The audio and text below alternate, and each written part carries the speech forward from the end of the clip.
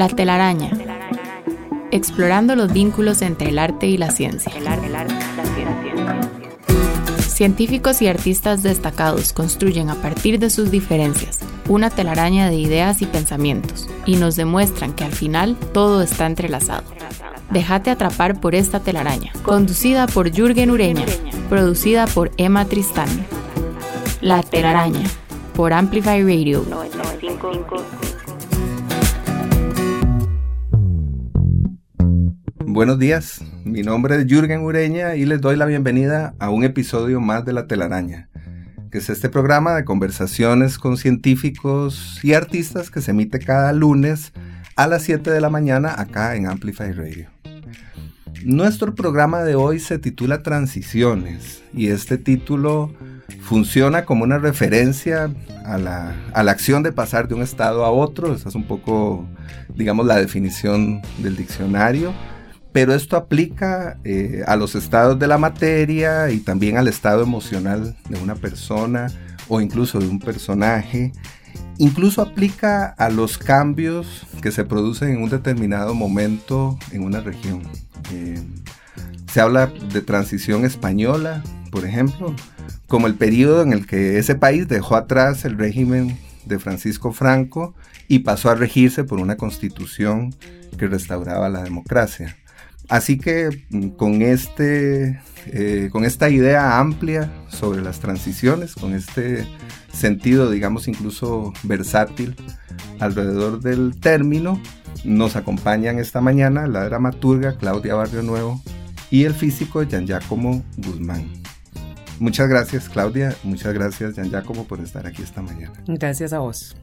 Muchísimas gracias por la invitación. Un placer estar aquí con Jürgen y con Claudia. Bienvenidos.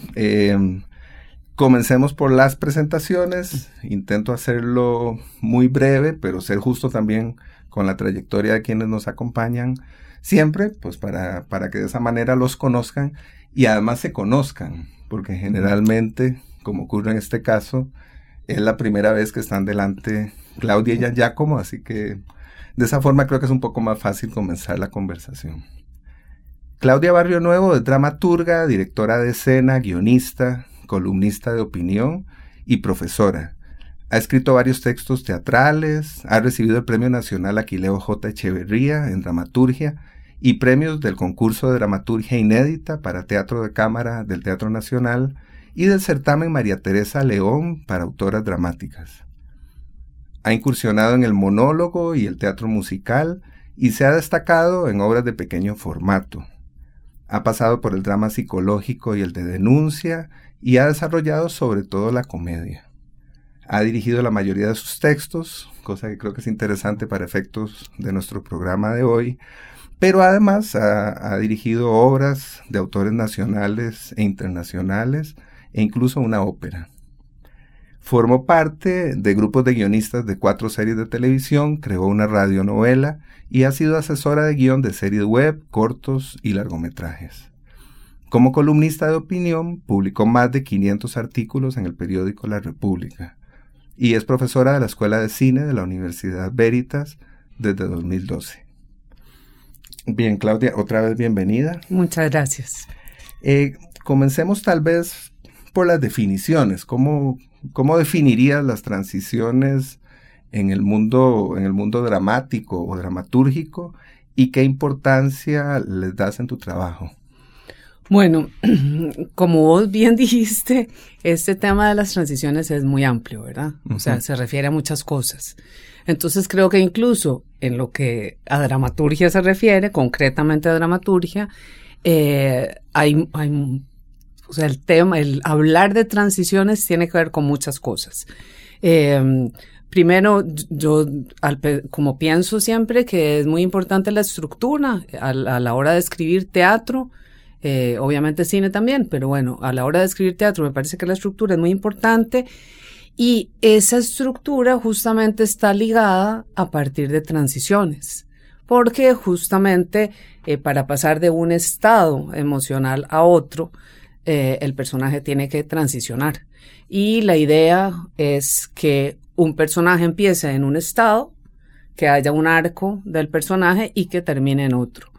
Entonces, Sí, cuando me planteas esto de transiciones, yo estoy ahí pensando, bueno, pero ¿de cuál de todas las transiciones tendría que hablar o pensar, ¿no? Claro.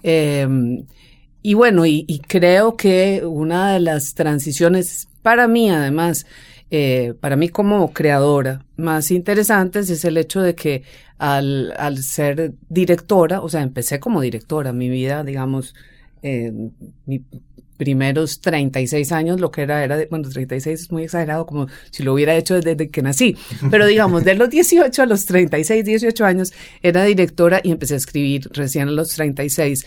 Y entonces mi objetivo al escribir, no era publicar un libro, no era ser leída, sino que mi objetivo siempre fue que el texto se convirtiera en un texto tridimensional.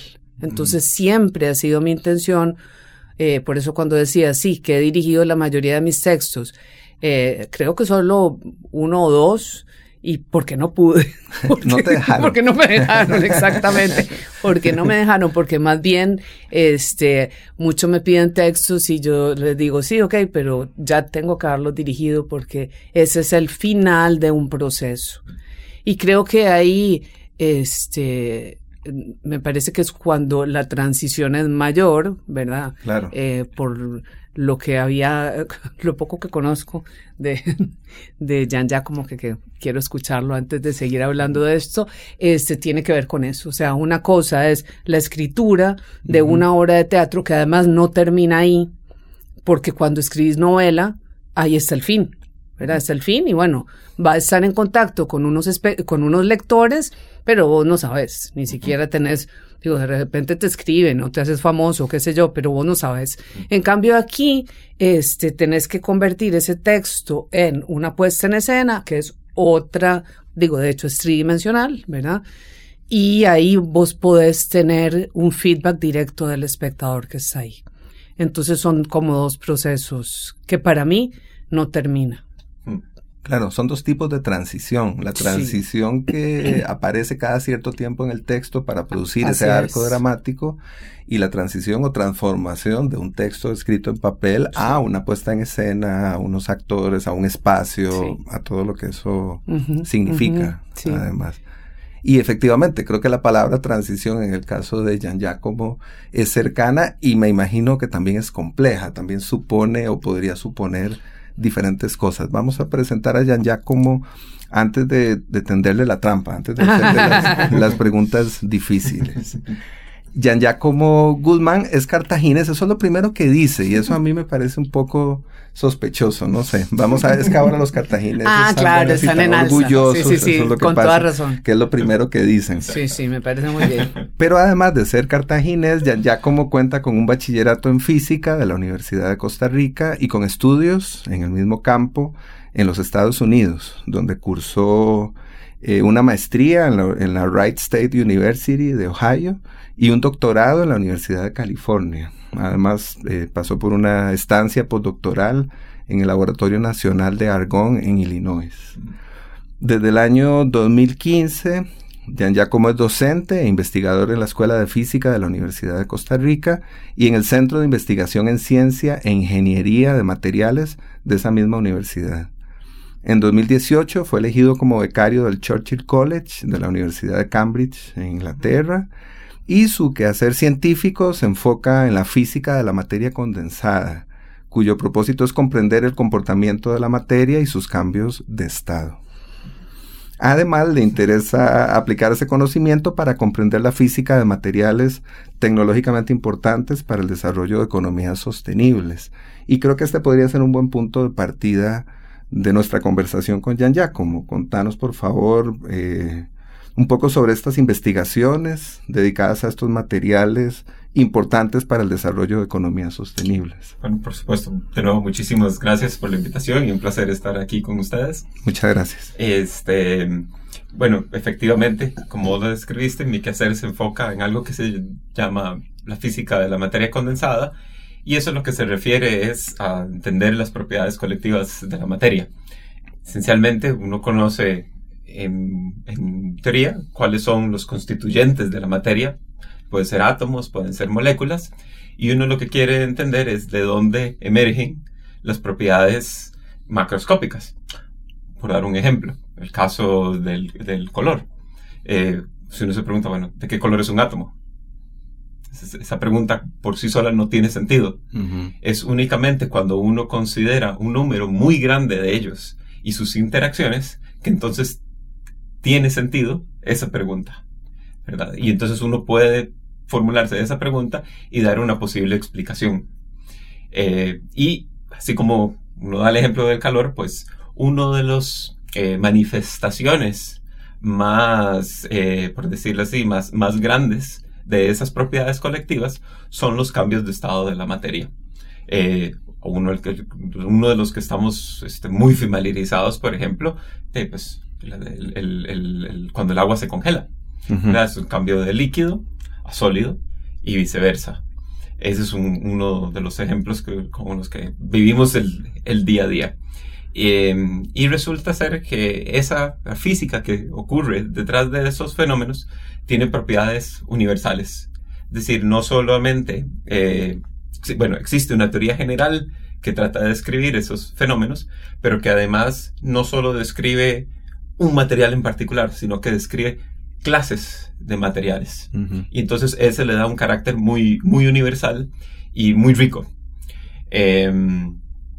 Y que, resulta ser que en algunos casos esos procesos, esas transformaciones que ocurren en estos materiales, que contrario al caso que mencionabas anteriormente, estos uno sí puede determinar dónde comienzan y dónde finalizan por el hecho de que podemos realizar una medición. Por ejemplo, decimos, una transición empezará unos cuantos grados por encima de 0 grados centígrados y finaliza unos cuantos grados por debajo, ¿verdad? Y eso lo tenemos bien categorizado. Pero la física que está detrás de ese proceso es muy interesante y es muy rica y ha nutrido también otros campos. Resulta ser que no solo son interesantes, sino que tienen el potencial de ser importantes. Por importantes, aquí lo que me refiero es a que pueden ser tecnológicamente útiles. Y uno de los casos en los que yo tengo un particular interés es, de hecho, en estas clases de materiales para la refrigeración que no utiliza gases de efecto invernadero. Uh-huh. El refrigerador común o una unidad de aire acondicionado utilizan gases como por ejemplo el freón. O sea que el problema en realidad es que estos son gases de efectos de invernadero que si no se realiza el desecho adecuado de esos materiales, esos gases eventualmente van hacia la atmósfera. Entonces existe un interés por utilizar más bien materiales que son sólidos para básicamente producir enfriamiento, o sea, en refrigeración o en unidades de aire acondicionado, por dar un ejemplo. Uh-huh. Y existe una gran limitante. Uno necesita cambios de temperatura, dependiendo de la utilidad. Si es un refrigerador, alrededor de 60 grados Celsius. Si es una unidad de aire acondicionado, por ahí de 5 a 10 grados. Y no hay materiales en este momento que puedan alcanzar esos cambios tan grandes. Entonces, aquí es donde viene la parte de ciencia, que entonces uno quiere entender cuáles son las propiedades, los límites que establece la termodinámica, de qué tan grandes pueden ser estos efectos. Y típicamente los cambios más grandes ocurren cerca de los cambios de estado de la materia. Entonces, uno quiere tratar de comprenderlos, establecer límites y tratar de después, guiar o saber si existe una clase de materiales en los que vale la pena dirigir un esfuerzo, ¿verdad?, para explotar, o no los hay. Entonces yo he tenido un interés que he desarrollado en los últimos años, especialmente en materiales que pueden experimentar cambios térmicos cuando uno les aplica un voltaje o cuando uno les aplica presión, los comprime. Y en eso me he venido enfocando, ¿verdad? Por ese lado de la física un poco más fundamental, que es tratar de entender esos fenómenos de transiciones de fase, y por un lado aplicado, que es utilizar ese conocimiento para un desarrollo de estas tecnologías sostenibles. Sí, y cuando hablas sobre estos intereses propios, pues imagino por un lado que son intereses que también están presentes en otros colegas tuyos, que forman parte, digamos, del interés de una comunidad científica particular.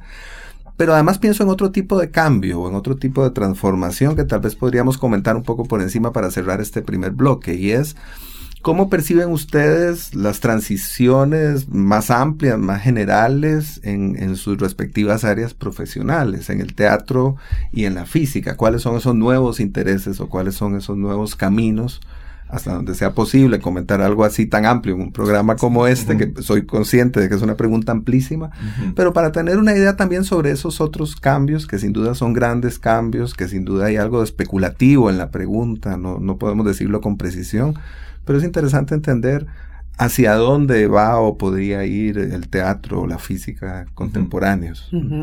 Wow, sí. Ah, ¿viste? La telaraña también es una trampa. Una gran trampa. Ok, vamos a ver cómo salimos. ¿Cómo salgo de esta? A ver, bueno, creo que la pandemia fue eso fue, no sabemos no todavía. sabemos si fue, pero concretamente, claro, el primer año de pandemia, el 2020, se cerraron todos los teatros y todo tipo de espectáculo público, no solo los teatros, danza, música, todo esto. Y la verdad es que yo intenté hacer experiencias virtuales horribles que no tenían nada que ver con el teatro, y realmente pensé que sí era el fin del teatro, y que además, como cuesta tanto, ¿verdad?, promocionar y lograr que el público llegue, pensé, bueno, ahora, después de un año, duramos año y medio enteros cerrados, va a ser imposible traer al público de vuelta. Y una de las cosas que me resultó como impresionante fue la vigencia de todos los espectáculos, porque no es solamente por el teatro, ¿verdad? He visto que todo tipo de espectáculos se llena, pero el teatro, que es un poquito el más difícil, ¿verdad? La música siempre es como mucho más fácil de convocar, y de repente todos los espectáculos están llenos. Entonces, bueno, ahí podríamos hablar sobre una vigencia y una permanencia donde el teatro va a seguir existiendo. Incluso, bueno, obviamente se piensa siempre en eso cuando se acaba el cine porque están las plataformas, se acaban los libros porque está la posibilidad de leer en otros formatos, y no es así. Entonces, no sé si respondo muy bien a la pregunta. Creo que sí, un poco así de rebote, pero de eso se trata la conversación justamente. Okay. Uno responde lo que quiere, no lo que le pregunta. Exactamente. Eso está clarísimo. Bueno, yo de fijo no me voy a poder escapar de la trampa. Ya está. Pero un poco siguiendo la línea, ¿verdad? En esto, los efectos que ha tenido la pandemia en el quehacer de trabajo, ha tenido efectos tanto positivos como negativos. Entre los negativos, por ejemplo, el cierre de muchos de los laboratorios, porque simplemente no existía la opción de trabajar presencialmente. Entonces, para muchos, especialmente colegas que necesitan estar metidos en el laboratorio, y pues todo eso de pronto no era una posibilidad. Y entonces se veían tremendamente limitados. Yo, digamos, por mi parte, como mi quehacer tiene que ver más del lado teórico, pues lo que necesito realmente es una buena conexión de internet y una computadora. Tenés un acelerador de partículas en el closet. Ahí guardado. De vez en cuando prendo el switch. Exacto. Y ya. Entonces tenía, digamos, esa ventaja, pero ciertamente eso no quiere decir que uno no se haya visto afectado. Y enormemente. Aspectos positivos, ¿verdad? En esto, en el que hacer, uno lo vio, algo que, a ver, que esto viene de hacer ciencia en el caso de Costa Rica, es que uno está, a pesar de estar globalizado, entre comillas, hay cierto aislamiento, en el sentido de que una de las actividades más importantes en el quehacer científico son las charlas. Uno normalmente trae un expositor que viene y lo informa a uno, hace una presentación sobre el trabajo que está realizando. Y eso es una forma, bueno, no de establecer colaboraciones científicas, pero además de estar empapado sobre lo que está ocurriendo, pero de escucharlo de primera voz, ¿verdad? De la persona que está haciendo ese trabajo. Y eso es vital. Y es algo en lo que nosotros, por nuestra situación, siempre nos vemos limitados, porque pues, muchos... hay un número finito de científicos costarricenses que podemos llamar, pero después uno quiere también invitar a los de afuera, y bueno, hay recursos limitados para eso. Y de pronto, bueno, viene la pandemia y resulta ser que podemos hacer esto, se nos ocurre que esto lo podemos hacer virtualmente, ¿verdad? O sea, no a nosotros, digo, en general. De pronto ya no tenemos esta limitación, y entonces podemos invitar a colegas literalmente de cualquier parte del mundo para invitarlos a dar una sesión. Y como, bueno, los científicos normalmente no cobran, entonces todos dicen que sí, y entonces de pronto se abre esa gran ventana, ¿verdad? En donde ahora podemos escucharlo. No es quizás la forma ideal, entre comillas, pero es que de lo contrario no habría nada. Y fue gracias a la pandemia que entonces de pronto tenemos esta exposición hacia el trabajo que se está realizando afuera, y nosotros también hacia ellos. Es una relación recíproca.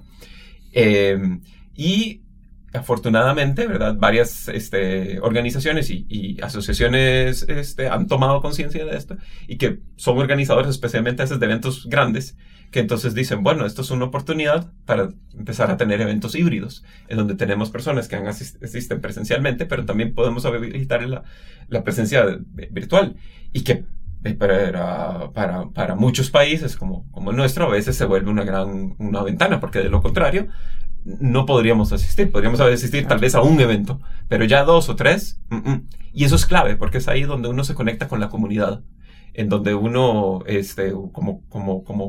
como tribu, ¿verdad? Uno tiene la gente que trabaja en áreas aledañas, y es importante que ser visto, verse y ¿verdad? Ser visto, y uno verlos a ellos. Claro. Porque en el momento en el que uno desaparece de ese mapa, rápidamente es olvidado, ¿verdad? Es una reacción natural, ¿verdad? Sí. Entonces, ahora esto, de nuevo, entonces, ha sido una gran ventaja para nosotros. Esa transición hacia este mundo híbrido, ¿verdad? Y yo creo que algo que era fundamental en esto es que teníamos que vernos obligados a hacerlo. Si no lo hubiéramos visto obligado a hacerlo, nunca lo hubiéramos logrado, ¿verdad? Totalmente. Y por supuesto, esto tiene una navaja que corta, ¿verdad? Para ambos lados, ¿verdad? Pero sí tiene que darse las condiciones para que entonces esa idea se vuelva aceptable. Es una transición obligatoria. Exactamente. Una transición forzada. Es otra forma que adopta a veces la transición, o adoptan las transiciones.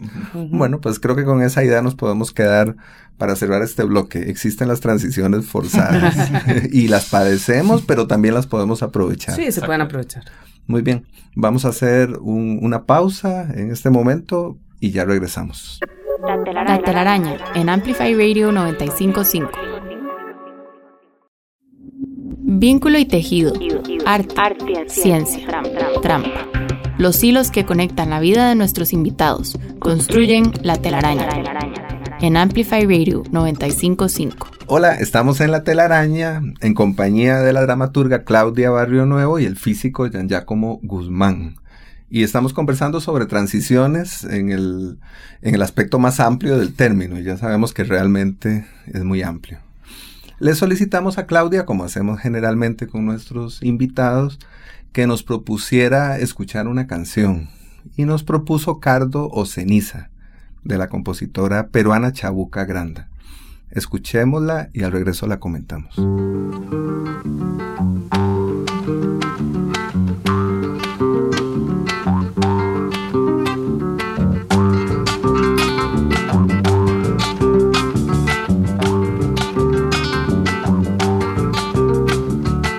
¿Cómo será mi piel junto a tu piel? ¿Cómo será mi piel junto a tu piel, cardo, ceniza? ¿Cómo será? Si he de fundir mi espacio frente al tuyo, ¿cómo será tu cuerpo al recorrerme? Y cómo mi corazón si estoy de muerte, mi corazón si estoy de muerte.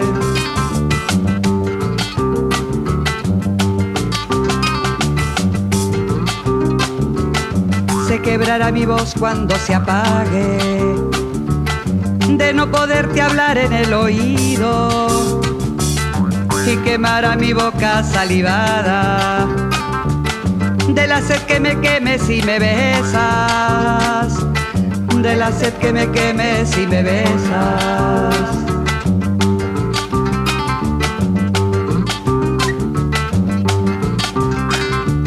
¿Cómo será el gemido y cómo el grito al escapar mi vida entre la tuya, y como el letargo al que me entregue cuando adormezca el sueño entre tus sueños? Han de ser breves mis siestas, mis esteros despiertan con tus ríos, pero ¿cómo serán mis despertares? Pero ¿cómo serán mis despertares? Pero ¿cómo serán mis despertares? Cada vez que despierte avergonzada, cada vez que despierte avergonzada.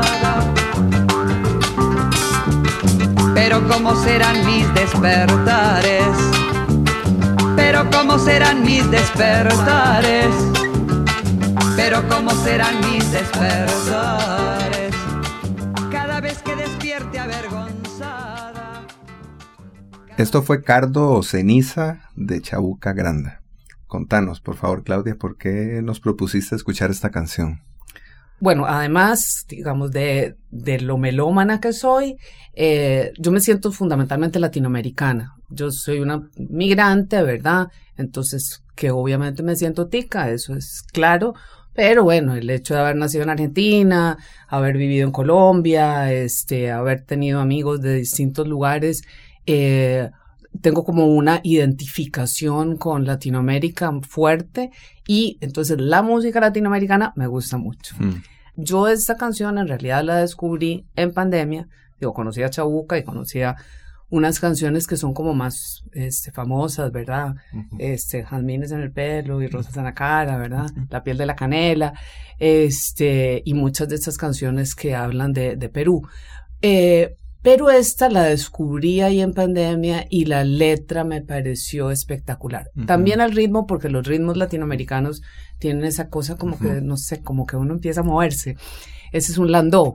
Y me pareció muy erótico, porque es una mujer, ¿verdad? Hablando de un encuentro sexual, ¿no? Donde además está como el pudor y la vergüenza, y eso me pareció de un erotismo y de una poesía fabulosa. Después, como busqué un poco más sobre esta canción, es una canción que Chabuca Grande le dedica a Violeta Parra, cuando Violeta Parra tiene ese último romance con un hombre mucho más joven que ella la deja, y que después Violeta va a buscarlo a París, a Bolivia.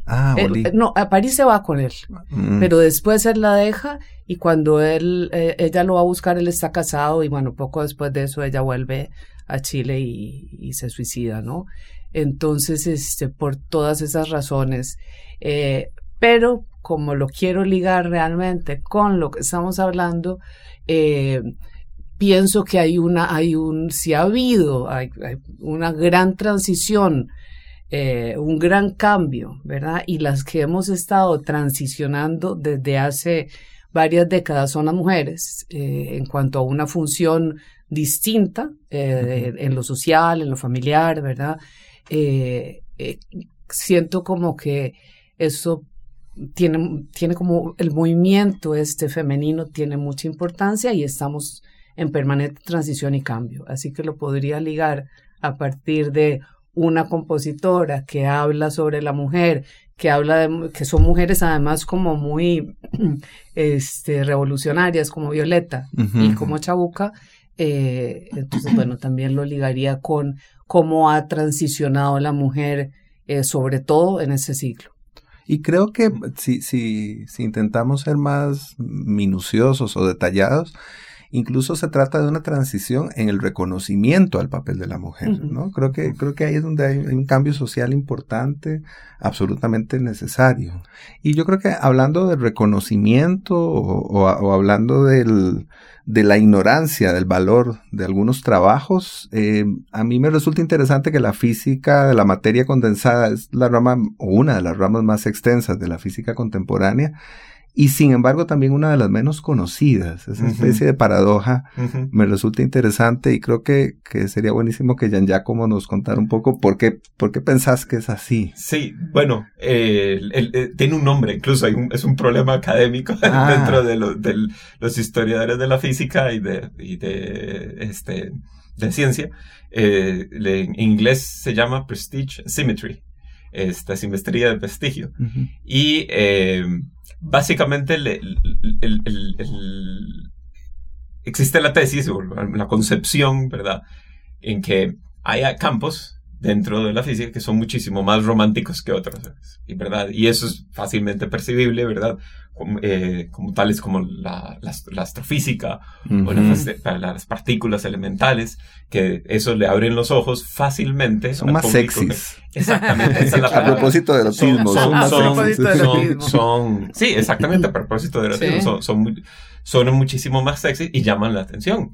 Y eso uno lo experimentó, ¿verdad? Cuando uno ingresa a la carrera de estudios, uno piensa que eso es todo lo que existe. Ya luego uno se da cuenta que en realidad el campo es muchísimo más amplio. No es únicamente dos áreas en las que existen, hay muchísimo más. Y desde el punto de vista del conocimiento, del proceso creativo que involucra hacer ciencia, no son diferentes, ¿verdad? Pero sin embargo, no son dentro del público en general tan visibilizados. Exactamente. Pues nosotros es muy curioso porque se estima que alrededor de, creo que el 40% de los físicos se dedican, de hecho, a la materia condensada. Y hay una razón que es, por un lado, de interés meramente científico, y hay otra que es su cercanía hacia los nichos tecnológicos, que es que no es esta área, si bien se dedica a hacer ciencia básica, tiene un ligamen muy, muy cercano a la aplicación. Digamos, nuestro gold estándar, no el gold estándar, quizás el estandarte, es el transistor. El transistor es un producto de los laboratorios Bell, que eran los laboratorios de AT&T, que en su momento eran dentro de nuestro campo, era una institución privada, era una compañía de teléfonos, pero que sin embargo era el gold estándar de este campo. Y ellos tenían esta visión muy amplia sobre las telecomunicaciones y tenían la posibilidad de realizar esa investigación básica. Y es a raíz de esa investigación básica que esa investigación básica, a ver cómo explicarlo, tienen una necesidad tecnológica, ¿verdad?, que para poder resolverla tienen que realizar investigación básica, pero tenían una visión muy amplia en donde si esa investigación se los llevaba en otra dirección, ellos tenían la libertad de poder continuarlo. Bueno, y una de ellos fue el transistor. Y entonces eso ha hecho que siempre a lo largo, desde su origen, tenga ese ligamen tan cercano, y entonces generalmente bien financiada. Y entonces, claro, eso hace que sea muy atractivo, porque entonces no solo el quehacer se puede realizar dentro de las universidades o institutos académicos, sino también dentro de la industria. Entonces, es muy robusto, es muy grande, pero aún así no tiene esa visibilidad por esa falta de sexitud, ¿verdad? Hay unos que dicen, ¿verdad?, a modo de chota, ¿verdad? Dicen, es que estamos muy ocupados para hacer divulgación. Claro, no, a modo de chota y también en serio. O sea, yo creo que hay muchos científicos que dicen, yo debo dedicarme a la investigación y a la producción de conocimiento y no a la divulgación. Y ahí creo, nada más para mencionar una cosa muy brevemente, creo que hay otro factor importantísimo que es la divulgación y que probablemente ahí está faltando. Sí. Exactamente, en eso yo creo que nuestros colegas que son, ¿verdad?, astrofísicos que le llamamos de altas energías, los que investigan las partículas elementales, son muchísimo más hábiles en esa divulgación. Carl Sagan, ¿no? Por ejemplo. Carl Sagan, todo el mundo sabe quién es un gran divulgador, es un tipo sexy. Y uno entiende lo que dice. Ahí está, ¿no? Sí, muy carismático. Carismático. ¿Dónde está el Carl Sagan de la materia condensada? Exactamente. Y sin embargo, por ejemplo, yo menciono el caso John Bardeen. Nadie sabe quién es John Bardeen. Y John Bardeen es el único científico que ha ganado el premio Nobel de Física 2 veces. Es el único que lo ha ganado es el único científico que ha ganado el premio Nobel en la misma área 2 veces. Y uno por la invención del transistor y otro por haber concebido junto con otros 2 colegas la teoría de un fenómeno que se llama superconductividad. Y ¿verdad? Le faltó un departamento de marketing. Exactamente. Sí, claro. Y hay chistes, ¿verdad?, con respecto a esto. A eso, claro. ¿Verdad? Donde, por ejemplo, está el estudiante resolviendo una tarea y dice, ay, si solo pudiera tener la ayuda de algún físico brillante. Y entonces aparece el fantasma de John Bardeen, ¿verdad? Y le dice, hola, soy John Bardeen. Y entonces se le queda viendo al estudiante y dice, ¿John who? Está buenísimo. Yo sospecho que los artistas no tienen este problema en la divulgación, por lo menos no en esa medida. Tengo la impresión de que los artistas ya tienen algo hacia afuera, ¿no? Naturalmente. Bueno, naturalmente, porque además es indispensable, sino ¿qué hacemos? O sea, lo que hacemos es justamente para divulgar. Lo que hacemos es divulgar, tal vez no hacemos nada más. Tal vez no hacemos nada más, exacto. Tal vez no hacemos nada más, tal vez no creamos nada, pero tenemos que comunicar y es como lo fundamental, ¿no? Lo bueno de estos espacios es que lo obligan a uno a pensar, ¿verdad?, fuera de precisamente el marco en el que uno está acostumbrado, exacto, ¿verdad? Que pasa uno, no sé, 8 o 24 horas al día pensando en este tipo de cosas. Claro. Entonces, de pronto uno se encuentra en este espacio en donde uno tiene que, ¿verdad?, dice, ¿cómo hago yo para comunicar las ideas, ¿verdad? Y poderlas compartir. Claro. ¿Verdad? Que es un intercambio importante, claro, y muy enriquecedor. Y un gran reto, un reto. Sí, es un gran reto. No es nada fácil, además. No. Bueno, pues yo tengo que decir que hasta aquí todo va bien, que ustedes han llegado a un nivel, han superado el reto con creces, y de veras se los quiero agradecer. Voy a hacer acá una pausa, vamos a hacer un corte y ya regresamos. La telaraña en Amplify Radio. La telaraña. Científicos, artistas, humanos, descubriendo lo que nos separa, lo que nos une. La telaraña en Amplify Radio 95.5. Hola otra vez, estamos en La telaraña, felizmente reunidos, creo que la hemos pasado muy bien. Muy bien. Con la dramaturga Claudia Barrionuevo y el físico Gian Giacomo Guzmán. Y estamos conversando sobre transiciones. Hace algunos minutos escuchamos a la peruana Chabuca Granda, por sugerencia de Claudia, y ahora Gian Giacomo nos propone escuchar a otra cantante latinoamericana, a la argentina Mercedes Sosa. Así que escuchemos Todo Cambia, en la voz, diría yo, inconfundible de Mercedes Sosa, y al regreso la comentamos.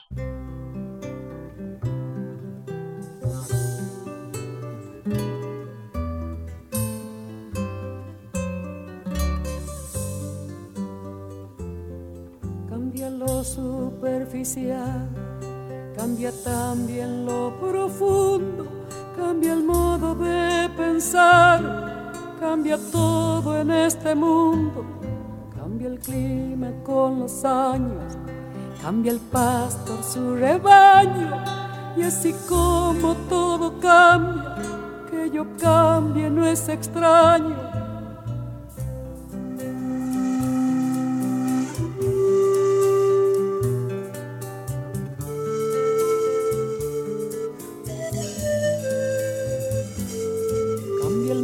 Fino brillante, de mano en mano su brillo, cambia el nido el pajarillo, cambia el sentir un amante, cambia el rumbo el caminante, aunque esto le cause daño. Y así como todo cambia, que yo cambie no es extraño. Cambia, todo cambia. Cambia, todo cambia. Cambia, todo cambia. Cambia, todo cambia.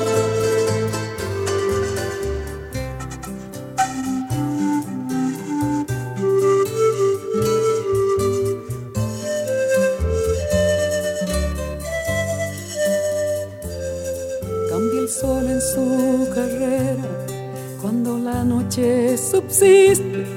Cambia la planta y se viste de verde la primavera. Cambia el pelaje la fiera, cambia el cabello el anciano. Y así como todo cambia, que yo cambie no es extraño.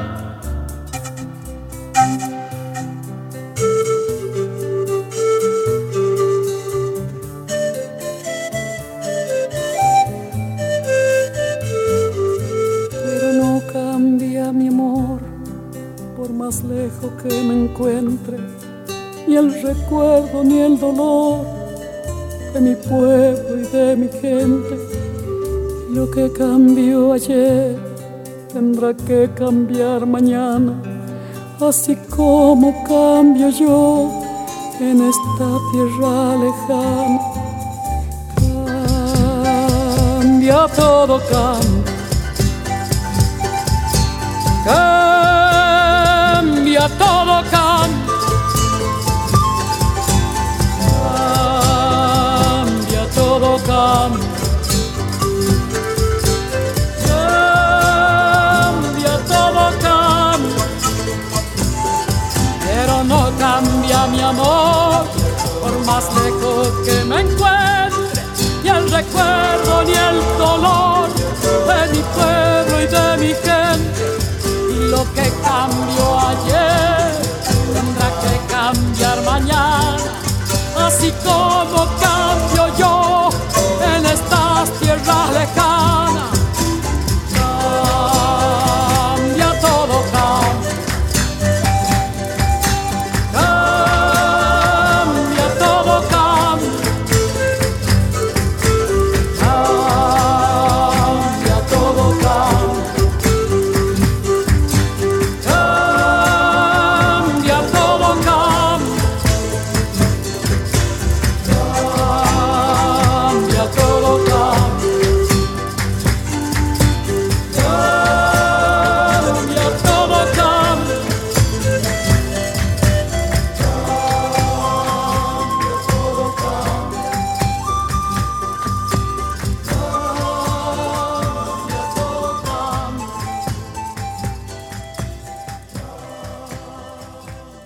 Esto fue Todo Cambia, escrita por el chileno Julio Nunhauser e interpretada por Mercedes Sosa, que como decíamos es inconfundible.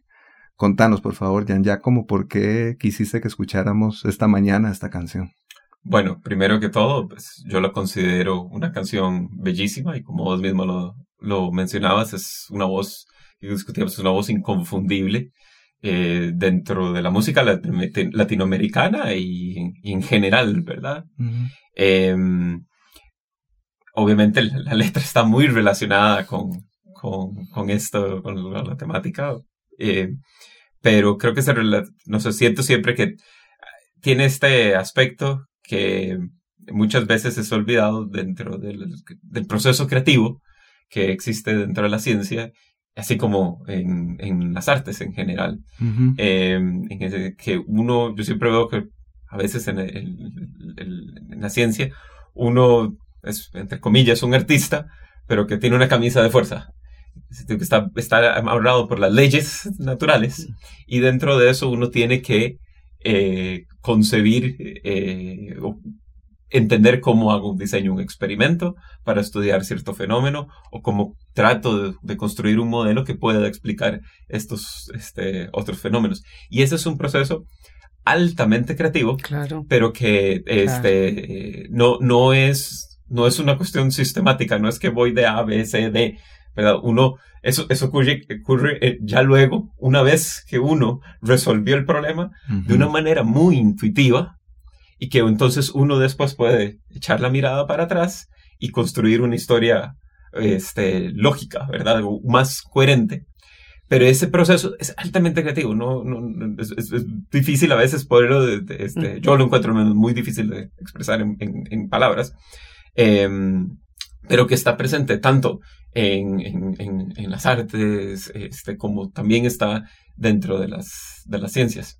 Y eso es, ¿verdad? Uno de los, por ejemplo, como hablábamos antes, creo que considero, en el caso de mi campo, el de la materia condensada, está muy reflejado, porque las leyes de la física están ahí, ¿verdad? Están presentes, y uno dice, bueno, yo quiero aplicarlas para entender la transformación, por ejemplo, el proceso de cómo un líquido se convierte en un sólido, ¿verdad? En el caso de la congelación.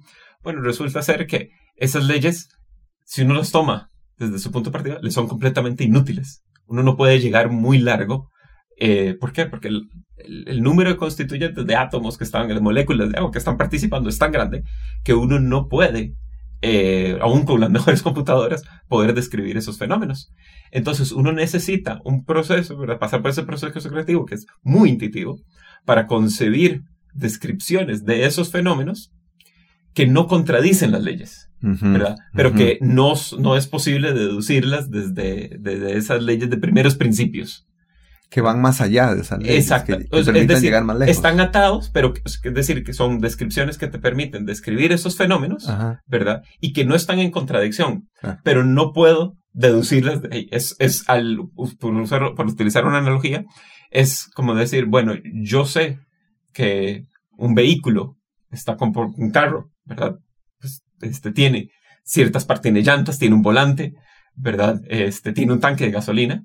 Pero a partir de eso yo no puedo inferir el patrón de tráfico que va a haber hoy a las 3 de la tarde. ¿Verdad? Ese conocimiento no me es útil para inferir el comportamiento cuando ya tengo un grupo de ellos en conjunto. Y ese proceso, ¿verdad?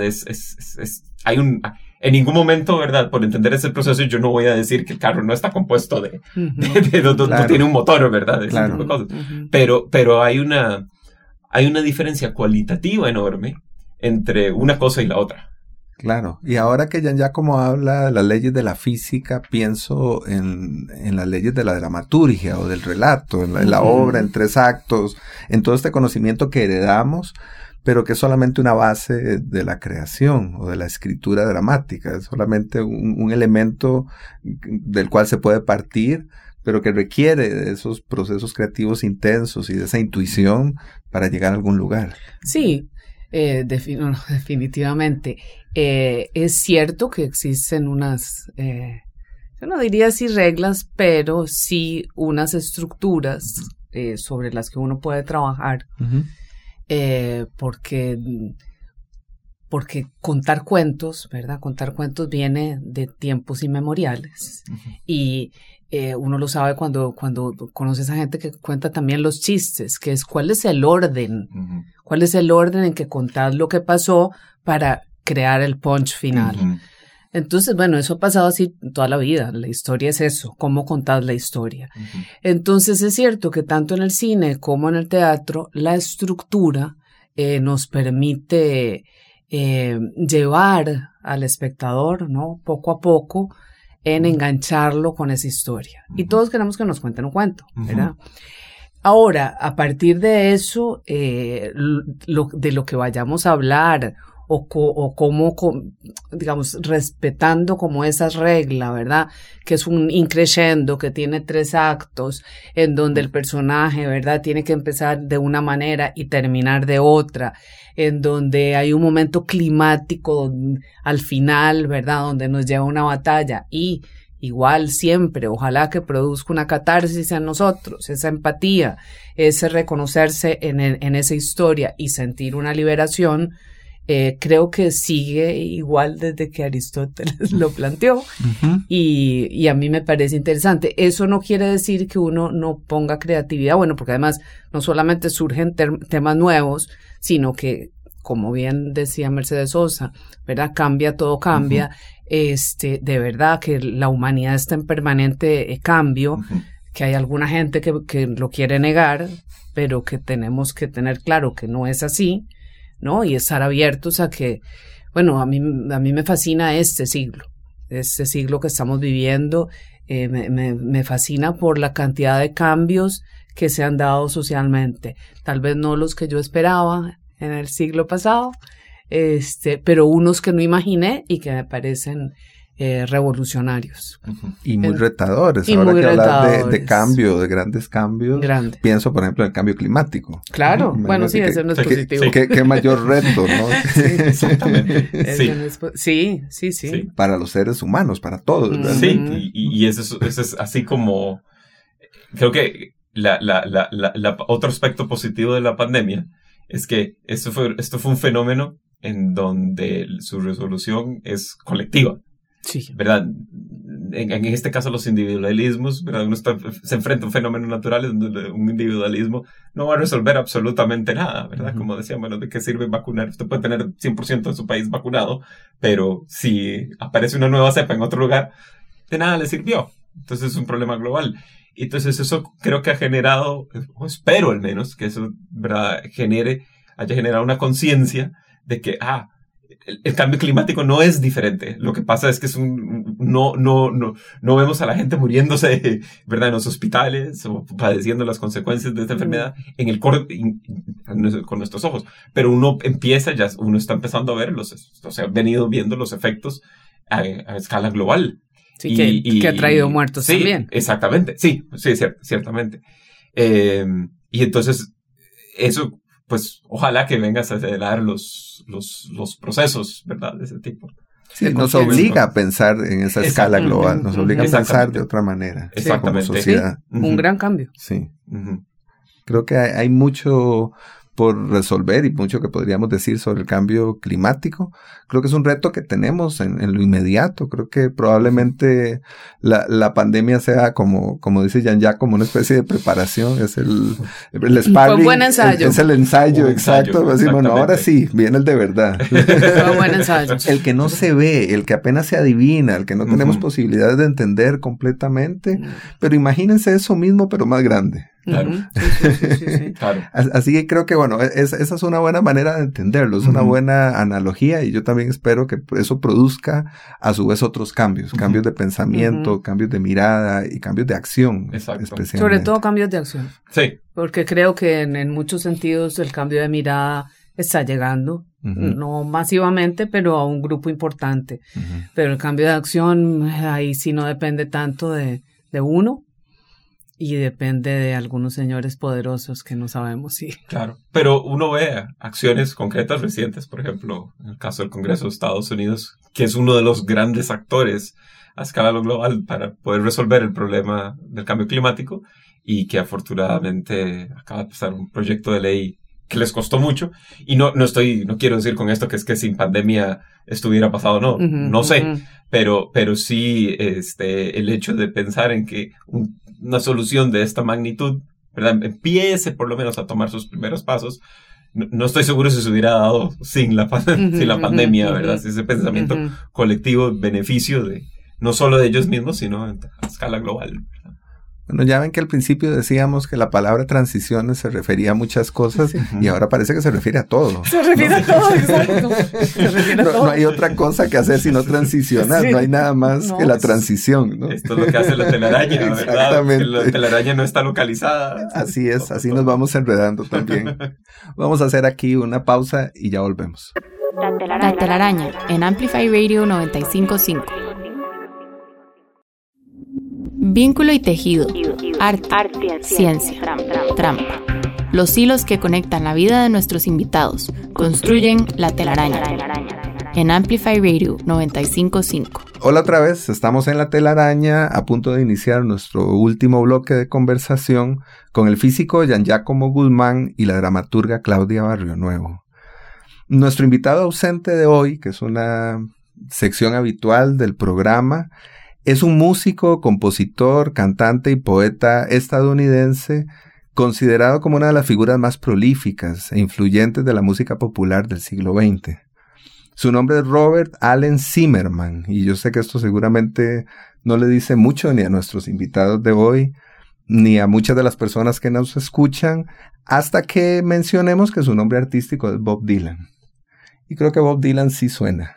Y ahora hablábamos del Nobel, exactamente. Así que creo que ahora sí estamos hablando de un invitado que vale la pena sentar aquí en la mesa, porque en alguna medida representa también un momento de transición importante, esa década de los 60, y de alguna manera anuncia algunos de los cambios que se iban a producir o no lo sé. Eso es interesante conversarlo durante las siguientes décadas.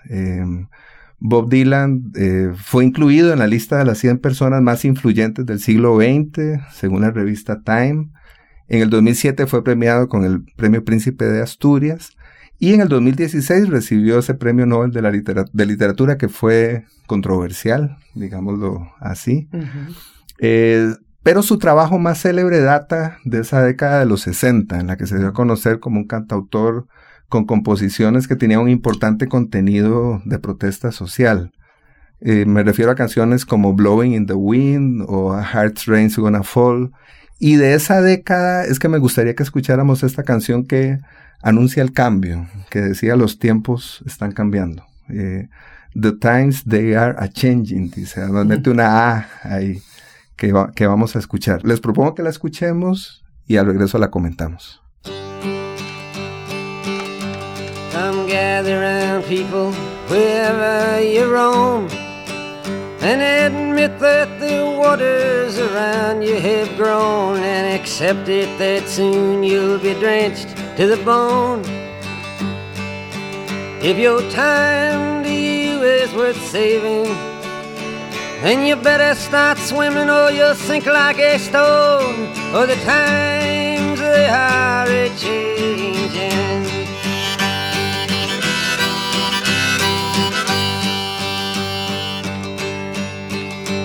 Some writers and critics who prophesize with your pen, and keep your eyes wide, the chance won't come again. And don't speak too soon, for the wheel's still in spin, and there's no telling who that it's naming. Was the loser now will be later to win, for the times they are a-changing.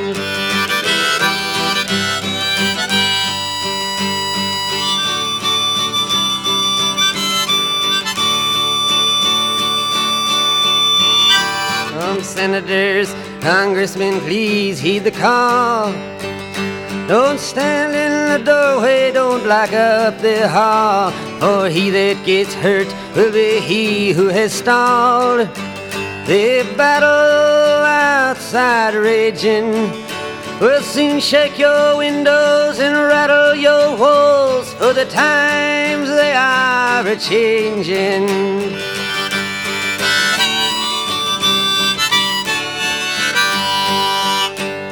Mothers and fathers throughout the land, and don't criticize what you can't understand. Your sons and your daughters are beyond your command. Your old road is rapidly aging. Please get out of the new one if you can't lend your hand, for the times they are a-changing.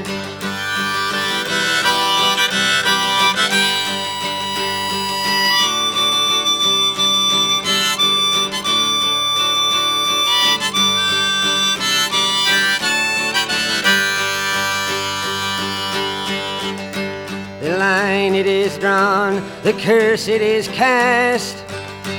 The slow one now will later be fast, as the present now will later be past.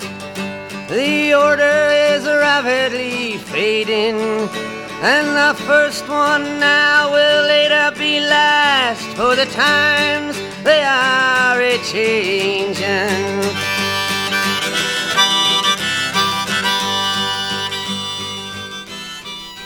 Esto fue The Times They Are A-Changing, en la voz de Bob Dylan, que además ha sido una canción interpretada por cantantes como Nina Simone, Josephine Baker, Tracy Chapman, los Beach Boys, Joan Baez, por ejemplo, entre muchos otros. Y es una canción que hace referencia a ese cambio que se esperaba en los años 60, y por eso quería proponerla como un elemento hacia el final de nuestra conversación. ¿Qué de ese cambio que se anunciaba o se esperaba se produjo? ¿En qué medida estos cambios que imaginamos a veces no son más que una especie de fantasía? ¿Qué piensan? No creo que fuera una fantasía, pero sí creo que se esperaba un cambio mucho más grande del que fue. O sea, no fue todo lo que se esperaba. Sin embargo, ya tal vez viéndolo desde esa perspectiva, 60 años después, uno podría pensar que estos cambios, estos nuevos paradigmas que han surgido en este siglo, ¿verdad? Tal vez no hubieran podido surgir si no hubieran cambiado algunas cosas que, como digo, me parece que ese cambio que se quería era muy grande y no se dio, pero tal vez sí marcó el camino para que en este siglo sí pudiéramos tener un montón de cosas que se esperaban, sobre todo, ¿verdad?, en cuanto a las mujeres, en cuanto a la diversidad sexual, ¿verdad? Incluso creo que aunque el cambio climático está complejo, pero hay un montón de conciencia que se ha creado también. Lamentablemente, ese grupo de los 60 también soñaba y aspiraba con que los cambios fueran socioeconómicos, y esos cambios socioeconómicos no solo no se dieron, sino que la situación ha empeorado en este momento, y yo ahí no veo como mucho camino. Uh-huh. Y bueno, algo que yo encuentro muy interesante de la letra de la canción es que es siempre pertinente. Es decir, por supuesto, los tiempos siempre están cambiando. Uh-huh. Y algo que refleja la letra que es la brechas generacionales en donde uno percibe, y yo creo que independientemente cuando uno se encuentre, hay un momento en donde y esto no necesariamente se refiere a la edad, pero en donde una parte de la población deja de hablar de la otra. Y no necesariamente a veces puede estar conectado con la edad, en donde una generación deja de comunicarse con la otra generación y no hay forma de comunicarse, pero también en espíritu. Es decir, una persona puede perfectamente tener 80 años y tener un espíritu, por decirlo así, joven, y es capaz de comunicarse. Pero hay un momento, creo yo, en la vida en donde una persona decide, ya no me interesa más escuchar lo que la población más joven me está diciendo. Mm. Y uno, de hecho, uno lo ve incluso con la música, ¿verdad? La música es donde uno más lo refleja, donde uno dice, ¿por qué, por ejemplo, hay un género X o Y que ya yo no puedo tolerar más? Y aún así resulta ser de un gran recibimiento para otras generaciones. Hay algo ahí que se rompe, ¿verdad? Y bueno, a veces pueden ser en cosas triviales, pero hay cosas importantes. Y esa canción hace énfasis a ese aspecto, ¿verdad? Donde básicamente, ¿verdad?, les dice, bueno, si usted ya no entiende lo que le están diciendo, mejor hágase a un lado, ¿verdad? Eso es un poco más severo, pero yo sí creo que vale la pena hacer ese esfuerzo, ¿verdad? Les dice a los padres, no critiquen lo que no pueden entender. Así directamente. Y eso sí me parece como fundamental, uh-huh. Fundamental. Porque ya lo vivimos con los nuestros, entonces ¿por qué es que no aprende? Claro. Uno, ¿verdad? Uh-huh. Uno debería, y sí, uno sabe la brecha que tuvo con sus padres, uh-huh. Entonces debería tratar de limitar la brecha que tiene con los hijos. Claro. Bueno, al principio decíamos, vamos a hablar de transiciones y no sabemos hacia dónde vamos a ir, y lo que no sabemos es cómo escapar. Ese es el punto, ¿no? Sí. Estamos envueltos en cambio. Sí. Exactamente, como estamos envueltos en la telaraña. Quiero agradecerles mucho por estar aquí. Yo creo que no solo nosotros la hemos pasado muy bien, sino que me parece que quienes nos escuchan también han disfrutado el programa. Muchas así que gracias a los dos. Gracias. Un placer. Yo la pasé muy bien. Muchas gracias. Espero que no sea la última vez que estén por acá, así que amenazo con invitarlos de nuevo a otra telaraña. Muy bien. Exactamente. Muchas gracias. Y muchísimas gracias a quienes nos escucharon hoy. Bueno, además quisiera, antes de despedir el programa, agradecer a Daniel Ortuño, que estuvo en el control técnico en nuestra cabina, al lado de Emma Tristán, la productora de La Telaraña. Así que muchísimas gracias por acompañarnos.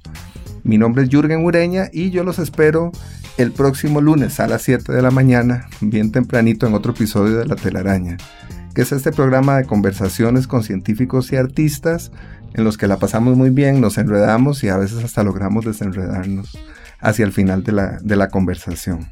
Si les comentan que el programa de la semana pasada o antepasada estuvo bueno y se lo perdieron, pueden escucharlo en la página de Amplify, en la página web de la radio o en Spotify. Incluso pueden suscribirse a la página de Spotify. Así que bueno, muchísimas gracias otra vez, que pasen un buen día y hasta pronto. Gracias. Gracias.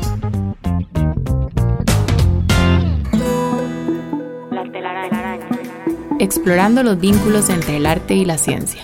Conducida por Jürgen Ureña. Déjate atrapar el próximo lunes a las 7 de la mañana por La Telaraña. En Amplify Radio 95.5.